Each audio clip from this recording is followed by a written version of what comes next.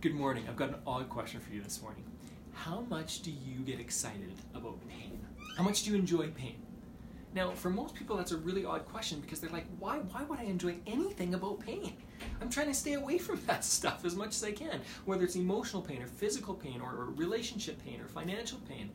What I'm going to propose to you today is that pain is beautiful. It's wonderful. And it tells us so much. It helps us so much more than pleasure on so many levels. Now, listen, I'm not saying pleasure is wrong or bad or evil or anything like that. I appreciate pleasure. Having said that, pain is where we learn. Pain is what gives us more, far more in life than pleasure. We learn and grow from pain. We don't learn and grow from pleasure, generally speaking, at least not in the same ways. And I'm going to give you some examples here, okay?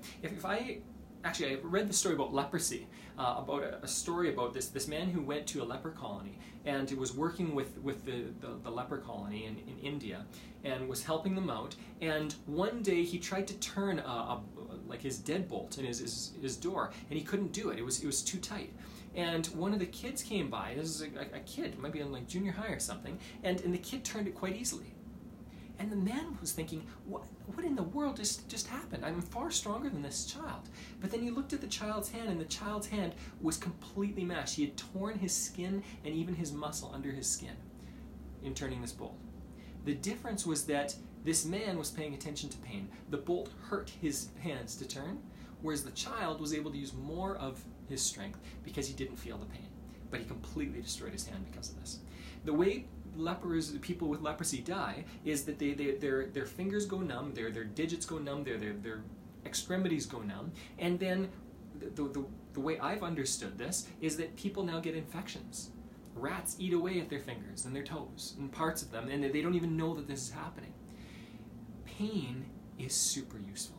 If you do not have pain, you don't realize that you will need to heal yourself. I've got a shoulder right now that's giving me a little bit of difficulty when I'm working out. I love it. The reason I love it is because when I feel that pain, I know that there's something wrong. If I didn't feel the pain, there would still be something wrong. The only difference is that now I'm injuring myself more. And so what I want you to do, what I want to encourage you to do today is pay attention to pain. It's telling us something magical. It's telling us that there's something that needs to change. So if you've got physical pain, don't do things in the same way. Learn that you can do something else. Strengthen muscles in your body to counteract the weak points. And when we do that, we're consistently getting stronger and better. If you have emotional pain, if you're feeling sad, angry, depressed, whatever it is, pay attention to it. What is it telling you? When you pay attention to it, rather than running away from it, pay attention to it. Don't act like the average person out there, because if you act like the average person, you're going to get what the average person gets, and that's not what you want in relationships, with physical health, with emotional health, with financial health, or the lack thereof. If you've got a relationship that it's broken, if you're going through a divorce, or you've got broken relationships around you, that's good. The brokenness isn't good, but knowing that it's there, it's already there, right? You already had relationships that were suffering in some ways. Now you know about it. Now you've got some pain. You can pay attention to it and go, what do I do about this? What about financial pain, going into bankruptcy or debt or with all these crazy things? That's good. Why is it good? Because you now can do something about it. Before you felt the pain, you thought everything was fine.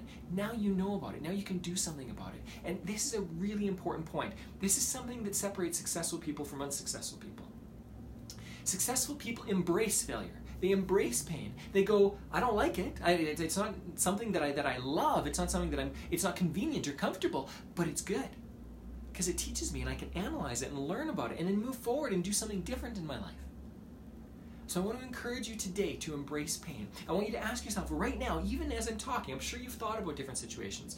Think about different areas of your life: finances, relationships, physical health, emotional health, mental health. Think about these areas of life and go, business health. Ask yourself, what's going on? Where do I feel pain? And as soon as you identify where that pain is, go, okay, what's causing this pain? Because the pain is a symptom. It's not the root cause. Pain is a symptom that something else is happening. And instead of taking a Tylenol and forgetting about it and not doing anything to help yourself, start working on yourself. Change yourself. Do what you need to change your life. Take responsibility for it. That's my only action step this morning. Recognize the pain around you. Acknowledge it. You don't have to run away from it. Acknowledge it. Acknowledge that it sucks on some level. Inconvenient and uncomfortable.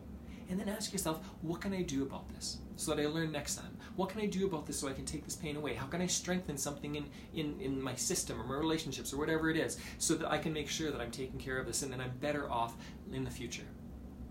Embrace your pain today. Learn from your pain. Learn to appreciate.